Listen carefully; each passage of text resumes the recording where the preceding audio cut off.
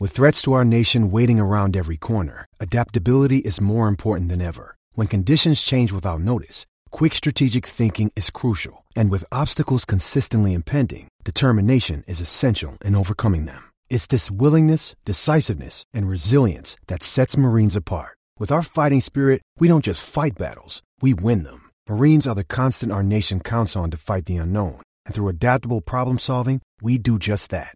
Learn more at marines.com. Another day is here, and you're ready for it. What to wear? Check. Breakfast, lunch, and dinner? Check. Planning for what's next and how to save for it? That's where Bank of America can help. For your financial to-dos, Bank of America has experts ready to help get you closer to your goals. Get started at one of our local financial centers or 24/7 in our mobile banking app. Find a location near you at bankofamerica.com/talktous. What would you like the power to do? Mobile banking requires downloading the app and is only available for select devices. Message and data rates may apply. Bank of America N.A., member FDIC.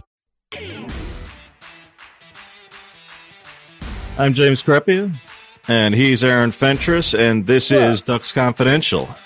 With fall camp underway and some real football practices and performances to assess, we're going to take an early look into the season and give some insights from the first 10 days of fall camp for the Ducks, giving an outlook a little bit early on. We'll get into a full season preview in an upcoming episode as we get a little bit closer to the season. But with the season about 2.5 weeks away from starting, obviously lots of excitement. Starts with the preseason polls. They're out. The Ducks coming in at number 11 in the preseason AP poll, 12 in the preseason coaches poll. What do you think, Aaron? It's legit, not legit, good position for where they should be. Your assessment?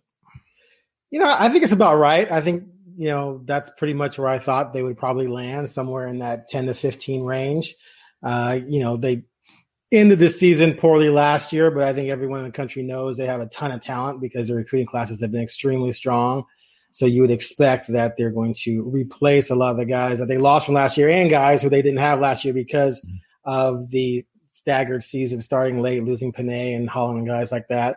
So I think that's fair. I think, the big question is quarterback clearly and revamping the defense a bit. But, as you'll get to later, they have a ton of talent on defense. I think everyone knows that. So I think it's a fair start for them. Yeah, I agree. I think that ultimately, I didn't think that they were certainly not going to start any higher than 9th. I think for any Oregon fans who are going to make the case that they're underranked at 11 or 12, basically who in the top 10, which there was the same 10 teams for both the coaches and the AP poll voters. Who were they supposed to be ahead of? I mean, there were some voters clearly who did have them in the top 10, but if you were going to make a case, who were they to be ahead of in that group? Now you could say, well, I'm not real high on Cincinnati. They should be ahead of Cincinnati. Or certainly, again, the AP poll voters had them ahead of Florida. The coaches had them one spot behind Florida. There are a couple of arguments to be had, but not that many. Especially where Oregon is the highest ranked team among teams who finished last season unranked. And now I understand why they finished unranked. It was a short season. Yes, they ended up at 4-3, but they still played a New Year's Six game. They won a Pac-12 conference that had no integrity of record in the season last season. But nevertheless, they won a power conference league. They do have a lot of pieces back. Yes, they have changes on offense. Specifically a quarterback. A power conference league. Well, Aaron wants to take away the trophies. I want to take away the trophy. I don't want to take it away. He wants to make sure that nobody flies any banners, whether that's Washington flying a North Division banner or USC flying a South Division banner or Oregon flying a Pac-12 conference banner. But be that as it may, again, they've got the trophies and the rings to show for it. Just ask them. But ultimately, again, the whole conference had no integrity of record last year. We know that. And that's everybody. That's everybody. Right. The South Division didn't have integrity of record. Colorado didn't get its shot against USC. So it was a mess. But they won the league. And with that said, yes, they end up at 4-3, but they didn't play. Nobody in the league played a full season. Half the league played 4 games last year. It was a mess. Having said all that, when you have what they have returning, when you have the caliber of talent that they have and the caliber of coaching that they have, you knew that they were going to start the year ranked. I agree with you. I think I thought personally that they'd be somewhere between 10 and 15. I thought the absolute lowest that anybody could really justify would have been 16 or 17. If you really bent over backwards to say make a case for every which other team. But you start getting into the teams 17 to 25 in these polls. it's a total roll of the dice. I mean, there's so many teams down there. I mean, in the AP poll, you're talking about Utah and Arizona State. Can you really make a case that Utah or Arizona State deserve to start the season ahead of Oregon? No, you can't.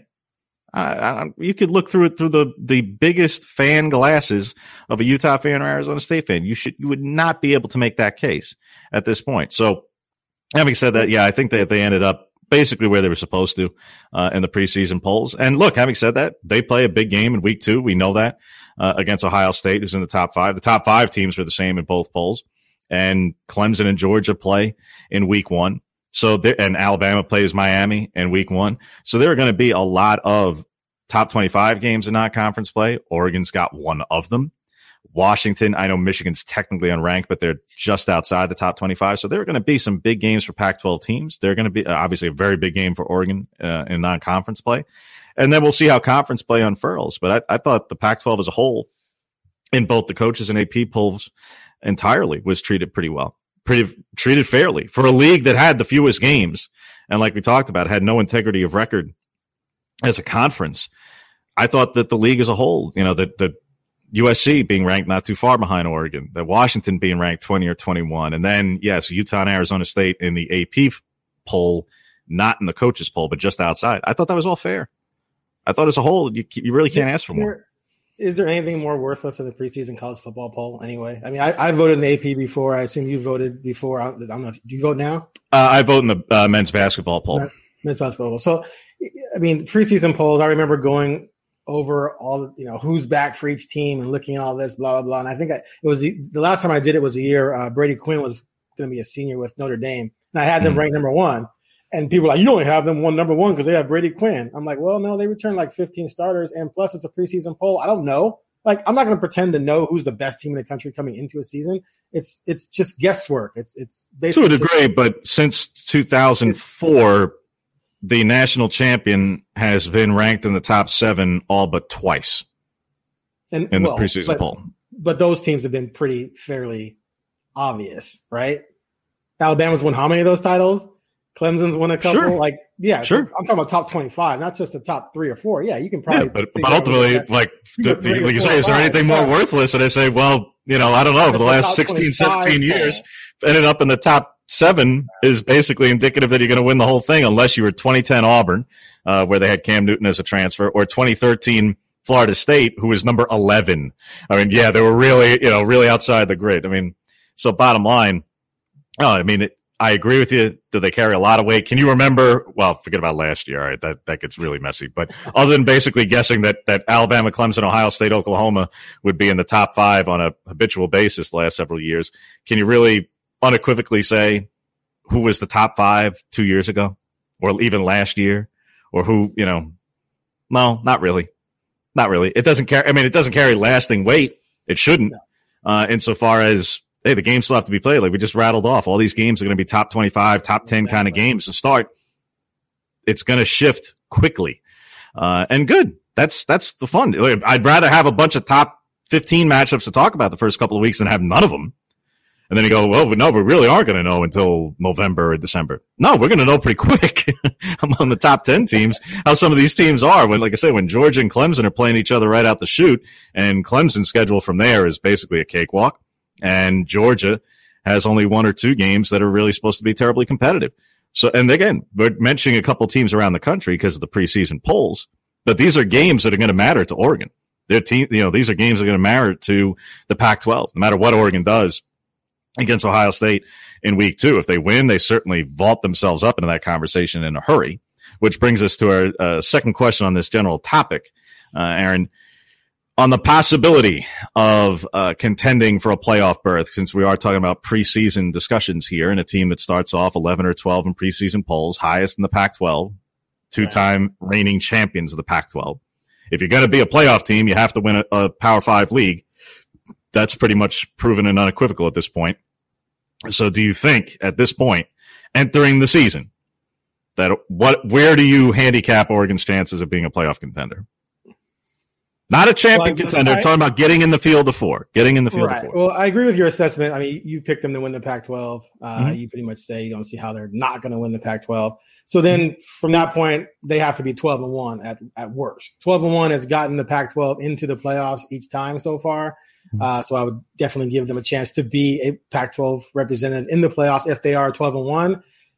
With the Ohio State game, if they beat Ohio State, I give them a chance. I just don't think that's going to happen. If they lose Ohio State, that means they have to run the table. They've only run the table once in the history of the program. I don't think this is a team capable of necessarily running the table unless the Pac-12 is completely down, which maybe it is. Who knows? But so I'm going to say no. I don't think this is a playoff team. And my biggest concern is going to be the defense, given the fall off last year, and then the question at quarterback. They're starting a 6th-year senior transfer. We'll see if he's championship capable or not, but I don't believe he's national championship contention capable. And time is going to tell on all that. And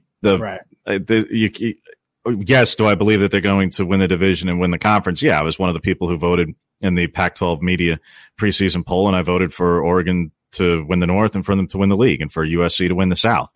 So to go rather chalk in that sense. However, are they the only team that faces some of the questions that you're referring to? No. We talk about the teams in the top 10. There are most of the teams in the top 10, most of the teams, other than North Carolina, Oklahoma, who don't return starting quarterbacks. It's true. So you could say, well, there's questions at quarterback. Yeah, there are. Where else there are questions at quarterback? Now, again, it's not exactly because Alabama and Clemson have top-end recruits as well. Exactly. But point is, they've got changes at quarterback. Ohio State is changing at quarterback. First time in 60, almost 70 years that they have never had a quarterback returning who attempted a pass in their career. Now, you could say, well, yeah, but C.J. Stroud was a 5-star guy, and they got another 5-star guy and another 4-star guy, and now a reclassifying 5-star guy. How bad could it be? I hear you. But there's still uncertainty out there elsewhere in the country. So to not make a mountain out of a molehill, bottom line, do I think Oregon is going to win the Pac-12? Yes. Do I think that puts them in the playoff conversation by default? Yeah. Can I say 12-1? Oh, for sure. No, the 12-1, it's beyond conversation. 12-1, you're absolutely in the top 5 or 6, and you're in the thick of the conversation. I say you're in the conversation if you win the league. Just in that, in conversation, I'm not talking about conversation 4 versus 5 versus 6 in the actual trio of teams. Yes, that's a given at 12-1. I'm saying you're in the conversation if you're in the top 10, if you're in the top 8, and later in the season. If you win a Power 5 league, you should be probably in the top 10 teams. You would need, what? How many other, 2-3 SEC teams over and above a champion plus, a team like a Cincinnati or a Group of 5 team to sneak in there. Yes, obviously Cincinnati's done that, but point is do I know for sure, what the season's going to unfurl and what entails for everybody else? No, I don't know that either. I think they're going to be in the conversation, but you're right. The Ohio State game, look, if they win that, they clearly will vault into the conversation in a hurry. They'll be there all season long. But we're taking a mid-August review of things. I say that, I personally believe that they'll win the league again, and in that case, they'll be in the conversation. Do I think that they are more likely than not to be in the playoff? No, I can't say that. The odds right now are paying you better than 2-1 for them not to make the playoff and not be one of those 4 teams. Yeah, I mean, we got the odds email earlier this morning, but if you wanted to bet on that right now, if you feel Oregon's going to make the playoff, it's 13-2, which is a plus 650. You get 6.5 to 1 odds on yes, and it would be minus 1,200, 1 in 12 odds to not be among the top 4 teams.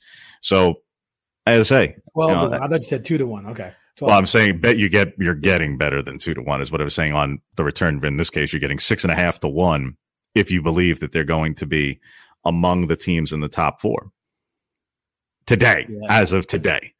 Now, I'd have a tough time touching that myself. So let's get to what needs to happen for them to make a magical run. For me, the biggest concern, as I mentioned, the defense. Now, you've made the point. Last year, you have to take it with a grain of salt. Last year was a weird season. They lost some key guys because of COVID, et cetera, et cetera.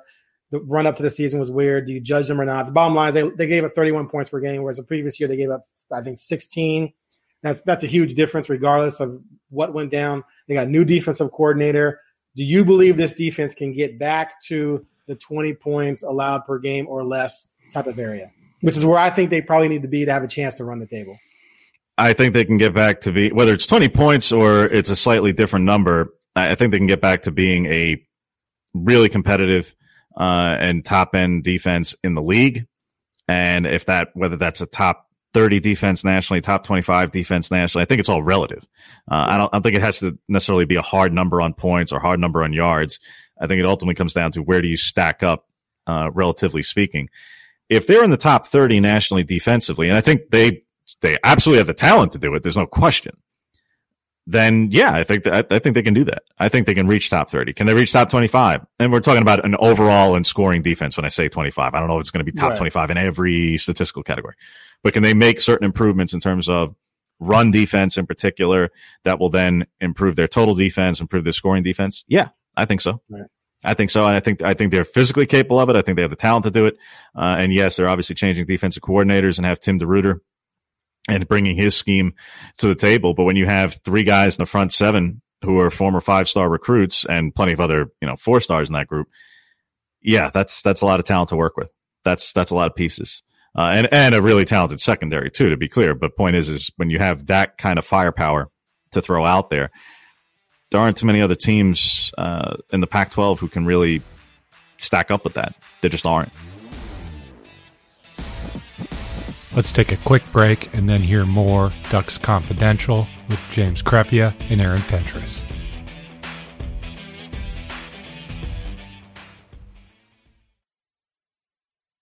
What do you think the big changes are going to be that's going to help them turn the corner? And interior defensive line, is that one of the areas you talked about? One. Yeah, that's one in particular. I know they lose a couple of seniors, but Jordan Scott and Austin Falliou did not have particularly productive senior seasons last season. I know for myriad reasons, short year, screwy year, yes. Right. But it's not a matter of rehashing everything from last year.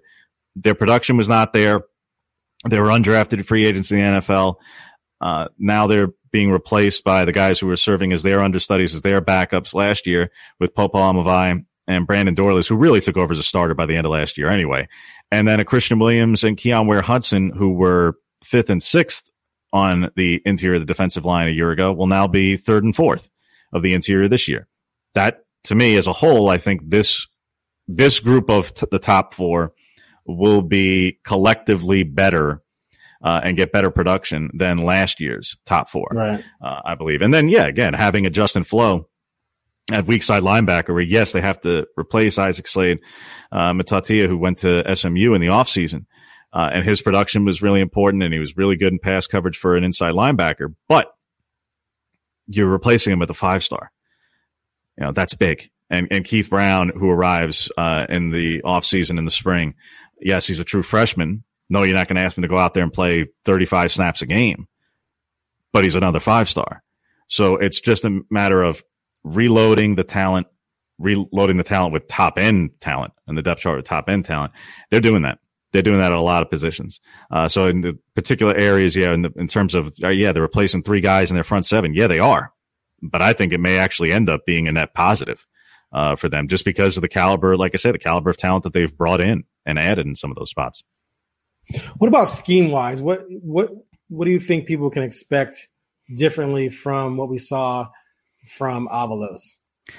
So, yeah, we chatted about this a little bit last night, and I don't want to succinctly. I want to keep it pretty basic because it starts getting really into the weeds. But to keep it kind of to the point, the bottom line is to the untrained eye, it's not going to necessarily look all that different. There will be some differences.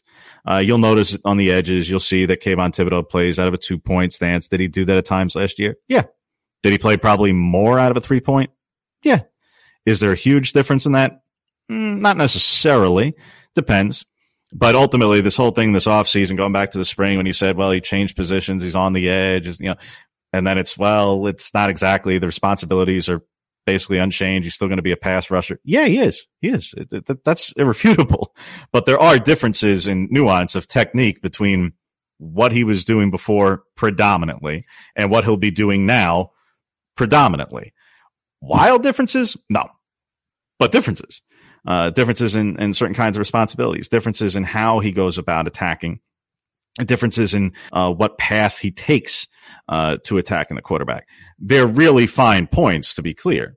But he won't be the only one that sees some changes in that regard. So I think as a whole, there will be some schematic changes, some that really, like I say, get into the weeds, whether we're talking about the edge players, Kayvon Thibodeau being obviously the most prominent, but Mace Funa also on the other edge, or Braden Swinson, who can play either with his hand in the dirt or off the edge as well. Adrian Jackson also lined up behind KT. So those guys, you'll see some differences. In the secondary, I think it's going to look very, very, very, very similar to what people saw before. I mean, ultimately, there's only so many variations of man and zone and personnel of how many, guys you're throwing out there, 4 and 5 and et cetera. So with base, with nickel becoming the base for basically everybody, I think that's going to look largely the same.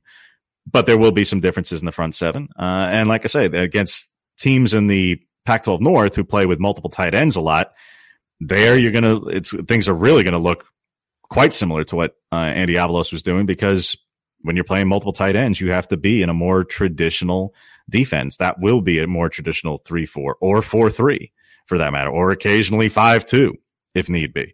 That's not tipping off anything from what we've seen at practice. That's just generic. That's just football. That's just basic. So bottom line, I do think there will be some adjustments that come in, but yeah, I mean, some of it will be really into the weeds, and some of it will be pretty plain and easy to see. Speaking of Kayvon, easily one of the most hyped players in the history of Oregon coming into a season. Mm-hmm. People have him projected top 5 pick. They're calling him top 5 or 10 player in the country, obviously.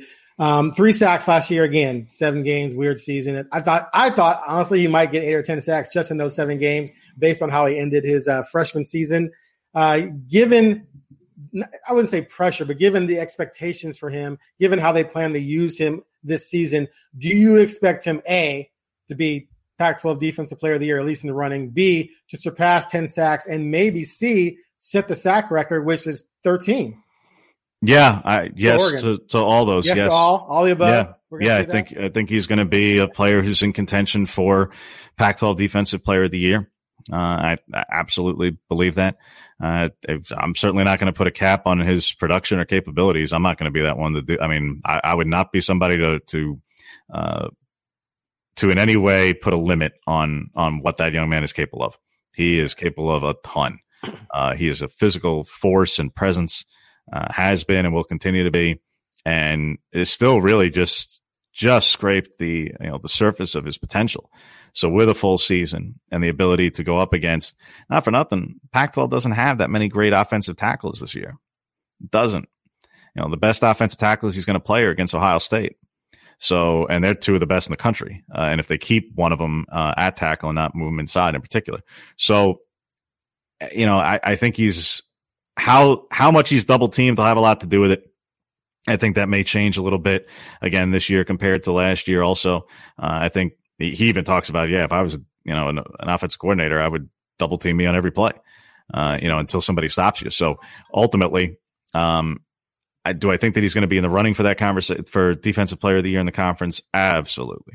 Absolutely. I mean, you'd be a fool to suggest otherwise. He was the only unanimous selection for a preseason all-conference team. So he has the name recognition, he has the brand, he has the production to back it all up. He was the obviously the championship game MVP from a year ago. So yeah, I mean, he's got the resume already. And if he goes out there and in terms of the sack record for the program being 13, I mean, he's shooting a heck of a lot higher than that. Like I say, yeah, oh yeah. What's he shooting for? He wants 20 plus. Now, of course, you could say, well, that's crazy. We're talking about NCAA records, Well, of course, because who's done it? It's only been done a handful of times in college football history. And I don't think teams are going to allow him to do it. I don't think a team is going to not do everything they can to keep him from getting 3 or 4 sacks in the game. I don't disagree, but very difficult to get 20. But it's been done. Have a goal. It's been done before in terms of college football history, and for one, and two, like the other side of it is he should be shooting for the seemingly limitless. He's not somebody who should go in and say, I only want like 8 or 9. No, he should be shooting for the moon. I mean, why? Basically, why stop there? Why put any limit? I mean, basically, he should be striving for every which thing. He's talked about. He's been frank about it. He's on, I want to be in the Heisman Trophy conversation. Now, of course, we know defensively that's not realistic for a defensive player to do it. Hasn't been done, and it would be awfully difficult to accomplish that. But would you be the one to tell him he can't do it? I ain't. No. Because I'll be honest, historically speaking, I thought Tyrann Mathieu and Ndamukong Suh should have won it the years that they were each up for it.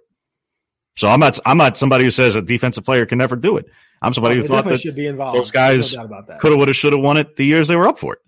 I would say half of the quarterbacks that have won Heisman, if not more than half, were nowhere near the best players in the country when you factor in all positions. And a lot of them weren't even the best players on their team. They just played quarterback. So Heisman to me is weak in that regard. But another point about Kayvon, if teams do decide, okay, we're going to ice Kayvon, we're not going to let him have any shot at getting to the quarterback unless he can go through two guys. How do you feel about the rest of the defense taking advantage of that and racking up a bunch of sacks team-wise, even if he doesn't get a ton? Let's say he only gets 7 or 8, which, I say only, that's still a lot. Yeah. But if you get only seven, being double teamed all season, can the rest of the team produce 30, 25, whatever? 30 would be really, really high. I mean, 30 would be a ton. 30 would be a really high number. UCLA had 23 last year in 7 games. Yeah, but if you're talking 30 plus him getting 7 or 8, you're talking 37, 38. Yeah. That's almost 14 games. They had 46. That's games, it's basically. Yeah, I say that's basically 3 per game. That's a pretty decent clip. That's what UCLA did. Not impossible. That's what UCLA did. I'm just saying. Anyway, do you think the rest of the guys? UCLA had a interior defensive tackle who got drafted. We just talked about all the 5 stars. So anyway, but the point is, do you think the rest of the team are there a bunch of pass rushers that are going to make people pay for spending too much time worrying about Kayvon, in your estimation? I believe that they have, particularly on the edge, a pretty good assortment of guys. Some of whom I mentioned before, Adrian Jackson Jr., one of them, Mace Funa, one of them, and a couple of guys on the interior who can help balance it out. And like I say, it's 37 or 38 on a 13-game season. We're not even including necessarily 14, maybe even 15, getting to that level. It's certainly possible. Again, they had 41 2 years ago in a 14-game season. But we're talking about in a 12 or 13 game sample, is 37 or 38 possible with one guy having that number? Yeah, I mean, they did it in 2019. It's not impossible by any stretch of the imagination. It could be better than that. But that was also a pretty good clip that they were at back in 2019 too. Not otherworldly, not record setting. It was good. Can they do it? Yeah, I think they can absolutely have that kind of a number. And I think they have the talent to support it with more than just KT. But that said, to your point, they're going to be opposing offensive coordinators who make it their mission every week to ensure that he does not have the success that he's looking for and that Oregon does not get the disruption that it's looking to achieve either from him or freeing up other guys to do damage in lieu of him. So it will be a test, to be sure. Secondary wise, last year Graham didn't play, Javon didn't play. Diamador came in late and decided to play. But there seemed, obviously, so you would expect there to be a drop-off in the secondary play. And there kind of was, losing 2 NFL guys.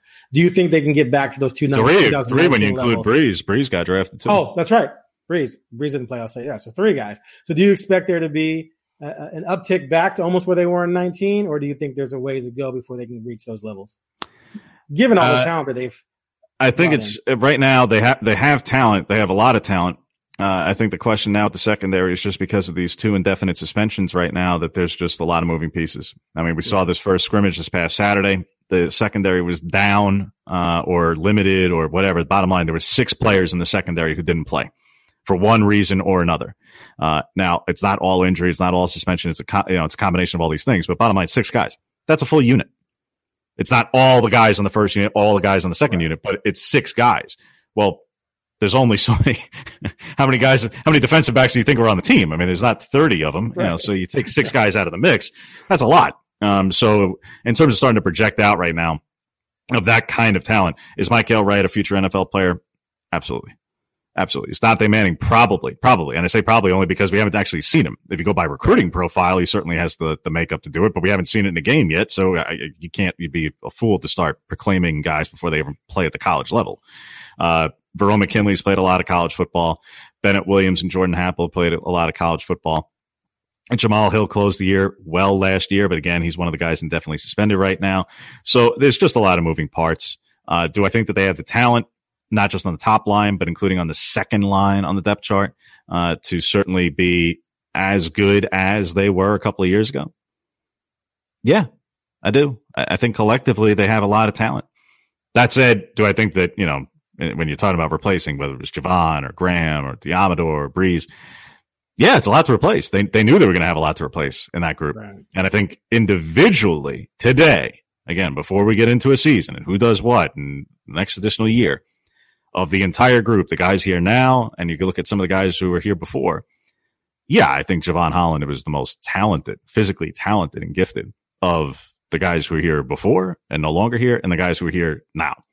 But he was a borderline, he's an early second round pick, borderline first round pick. That's not speaking low of anybody.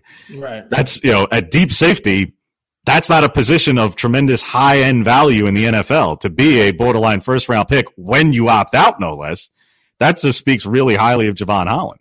Okay, one thing I wanted to get to that we jumped past last time is the quarterback situation behind Brown. He's clearly the starter unless he falls on his face, but there are 3 dynamite dudes behind him, a 5-star and 2 4-stars, I believe, right? Ty Thompson's 5-star, Ashford and Butterfield 4-star kids. Who do you think, 1, is going to be the backup this season? And 2, who do you think, and do you think that person is going to be a virtual lock to be the starter in 2022? Or are they going to have to fight on their hands with the other 2 guys no matter what happens this season? Yeah, I think that one way or another that the backup role will probably be a competitive spot for a while. Even if they declare a backup, I think it could be Jay Butterfield or Ty Thompson.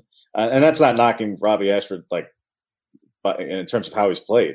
He's played well when he's gotten out there. The reason why I've separated him compared to the other 2 at this moment is just because, for one reason or another, some of it not necessarily his fault, he's just been more limited in the scrimmages that we've seen. Go back to the first spring scrimmage. He didn't take part because he rolled his ankle that week. Go back to the spring game. All right, yes, he closed the spring game with a touchdown pass and the 2-point conversion run, but he had fewer opportunities compared to the other young guys you mentioned. In this past Saturday scrimmage was limited. Now, when he was out there, he completed 3 straight passes, including the only touchdown pass in the scrimmage with the number 3 offense against the number 3 defense. That's not taking anything away from him. It's just contextualizing how things went down. Compare that to the other 2 guys who played more with the number 2s, even got a little bit of work with the number 1s. And that we've seen that already in the spring. So that's why I think it'll ultimately come down to Butterfield or Thompson for this fall in terms of the backup role. And then what does the competition look like? Fast forward past this season. Now we're already talking about 2022. I think it's going to be competitive between all 3, regardless of who the backup is, regardless of number 3 is, regardless of number 4 is. I think it's going to be a really competitive competition. And we're not even mentioning quarterback commit who they have in Tanner Bailey as well as another 4-star, borderline 5-star player. So it is going to be a really competitive quarterback competition after this season for Oregon. It'll be a competitive battle for the backup role this year, probably for the number 3 role this year. But what does that entail for, and is the backup role this year mean and indicate anything in terms of who's ahead for the competition for the following year? I'm not convinced that it absolutely does, because of just how good these guys are, how highly touted they are, and frankly, how well they've played in the scrimmages we've seen. Like I say, I thought on Saturday night, Mario said that Thompson played the best, and that was after film review, but we all felt that way in real time. He did play well. That said, I don't think any of them played terrible. I don't think anybody played really poorly on Saturday night's first fall scrimmage. Yes, things are a little vanilla. Brown faced the most consistent pressure. So nobody's completion percentages were outrageous. Yes, again, Ashford was 3 for 3 in a small sample, but everybody else was okay, completion percentage wise. But I thought Thompson made the most plays. And I thought Butterfield was next because, again, he made nice plays. But all of them had a deep throw thrown in there. All of them did pretty well. So whether or not they anoint anyone as the designated backup, or it's, again, Butterfield or Thompson, and they just do certain things in practice, but, they kind of still split reps along the way. I could see it happen either way, and I don't think that who ultimately is the number 2 on paper this year necessarily indicates that they'll be the favorite heading into the offseason, because like I say, these guys are all really talented in their own different ways. There are different kinds of players. What's interesting about this group to me is that it feels a lot different than the group that came in right after Mariota. We had Travis Johnson, Terry Wilson, then you had Morgan Mihalik. There was always a big mystery about could any of them actually play, right? But now it feels like with all 3 of these guys, It's more a matter of who's going to win the job and be the guy, and then who's probably going to ultimately transfer. They're not all going to stay. There's no way. They're all pretty much around the same age. But there's not a sense at all that at least one of them, or there is a sense, at least one of them is going to emerge as not only a good starter, but maybe an elite all Pac-12 level guy. Do you agree with that? For sure, they have the top end talent. I don't get into the projecting about transferring stuff because that's, to me, I've never done that. I never will. I don't speculate on that. I don't do it here. I don't do it in writing. I don't do it on radio. I just don't go there. To me, it's incredibly unfair to college players to do that. I just don't. I never do that. I could be the number 85 guy on the depth chart, and it's a foregone conclusion. I just don't go there. Okay, I'll go there for us. Yeah, I mean, feel free. One will be gone by spring, but I just never do that with anybody. Never have, never will. That's just not. It's not what I do. But will it be a competitive deal? Absolutely. Again, are these guys all highly touted in a recruiting sense? Absolutely. Again, I can't speak to everybody. Historically speaking, you bring up guys from the past of this year or yesteryear. I certainly know if you want to go back to the Chip era. I mean, Chip even today. I mean, never ask Chip about recruiting rankings because recruiting rankings never matter to Chip because it's all about system fit. And, he manages to find every diamond in the rough, right? I mean, he's just smarter than everybody else. We know. Hey, if you believe in that, well, there's a degree of proof in the pudding there. But if you actually believe that some people may know a thing or two and that 4 and 5 stars do tend to indicate who might be competitive and, the teams who've been in the playoff the most since the playoff has been around has been the teams who habitually are at the highest of recruiting rankings. It's funny how those correlate. Yes, Oregon has an awfully nice cluster of top end talent, not only at the quarterback position, but some of the skill positions. But you've seen them. Like I haven't watched these guys practice yet. So I'm asking you, your eye test, when you look at them, I mean, there's a long way to go, obviously, but do you feel like, yeah, that guy's got the goods? Whereas what I'm saying is that some of these guys back in the day, I'd be like, I don't know. There's some question marks there. And then it turned out they all ended up transferring. Same thing with Burmeister and stuff like that. But it sounds like these three of that group, someone is probably going to emerge as a guy. Yeah. I mean, I think you see, particularly from Jay Butterfield, you see a really big arm. You saw that in the spring. You saw a little bit Saturday night. He had a deep pass in particular that was quite good. So I think his overall arm strength, and not just velocity, yes, velocity, but driving the ball down the field, I think he's really got it. Thompson is a little bit more of a true dual threat. It certainly has the build and body type, the speed and mobility, and also has a pretty big arm. But when you combine it with just the build that he has, the frame that he has, and that he's going to grow into it that much more. He's just a kid. So when you're talking about a guy who's a true freshman, and you could say, well, could he play as a true freshman? I'm not going to say he can't. That's for sure. Not with a 4-game redshirt rule, especially. So could he play? Absolutely, he could play. Could he be effective? Yeah, like I say, Saturday night he was awfully good. He ran out there with the number 2s and the number 1. So yeah, I mean, he was pretty darn good. He's a really talented, obviously the highest rated high school quarterback recruit that Oregon's ever signed, and for good reason. He fits the bill. Do I think that fast forward 2-3 years and he's 25, 30 pounds bigger and more muscular, maybe even get some improved arm strength, improved speed, that he has, again, a lot to grow and get into? Absolutely. Could he play early? Sure. Absolutely. Robbie Ashford. Again, another dual threat guy, unbelievable athlete, 2-sport athlete, plays baseball at Oregon as well. Now in the fall, he'll be, he's football only for the remainder of the year, but he was contending for a starting center field job last season. And until the ankle injury happened and then various different things, COVID related on the team and every which other thing, and then the center field job basically got locked down, he could be competing for a starting outfield spot in Oregon baseball in the spring and amid spring practice and everything else. So, right. These guys are all talented in their own ways. Ashford is probably he might be the fastest of the 3. Butterfield might have the best arm of the 3. And Thompson may have the best all-around game of the 3. So that's where I say I think this it's a legit competition.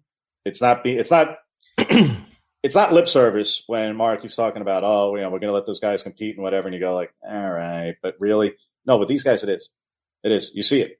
They're back. You've seen it more than once. You've seen it. They each have a different and diverse skill set. And like I say, I'm not going to be the one to say that any of them aren't going to play in any capacity this fall, especially with the 4-game redshirt rule.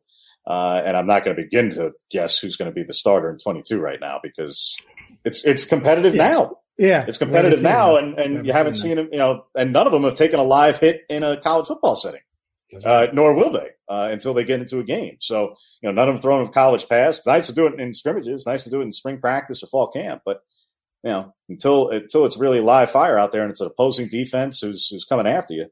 Hey, but no, I'm not going to begin to project out in terms of who will win the starting job for 22. It's a little early. You don't have a leader yet. Okay, that's fair. So there's a couple weeks, a little bit over a couple weeks before the first game. Give me like 2 or 3 answers that you think that Ducks need to find questions for between now and Fresno. Other way around. Questions that they need to find questions for the answers, or they need to find answers for the questions. What did I say? So did I say it in reverse? Yeah. Sorry. Give me some answers. You're not mid-season form yet. Give me some answers for some questions. Give me some questions that need answers. So whatever. Yes. Yeah. I got you. Yes. Cut. I think I think they need to find. It's probably just a couple of spots lower down on the depth chart. Is the biggest thing. I think a lot of the starting spots are pretty solidified. I say pretty solidified because there are some spots where there's some competition to be sure. I think a little bit of a wrench got thrown in, to say the least, at the tight end position this week with Patrick Herbert suffering a knee injury, and he was certainly he was working exclusively with the ones that we saw in the spring, and was certainly going to be in position to be a major contributor at tight end. He's down. He will be for the foreseeable future. So Spencer Webb is still atop that depth chart right now. DJ Johnson is back right now. Cam McCormick is back on the field, worked with the second team offense on the weekend. And you got 2, true freshmen out there who have played well, contributed in the spring game, contributed in the scrimmage on Saturday, who will certainly have roles. So they have depth there. But if you had to ask me who is absolutely the number 2 tight end on this team right now, I couldn't tell you.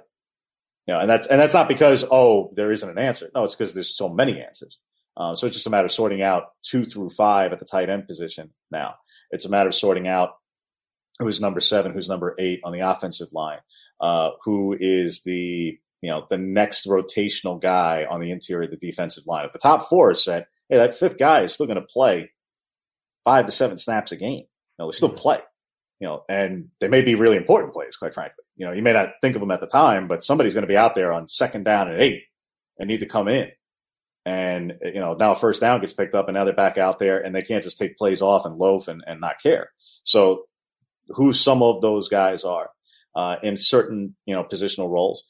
But as a whole, I think in terms of the major questions that a team could be facing, when you're talking about a team who's changing quarterbacks, do they have an answer? Yeah. Is there a backup battle? Absolutely. Is that a monumental thing? No. Do they have major questions at running back? No. Major questions at receiver?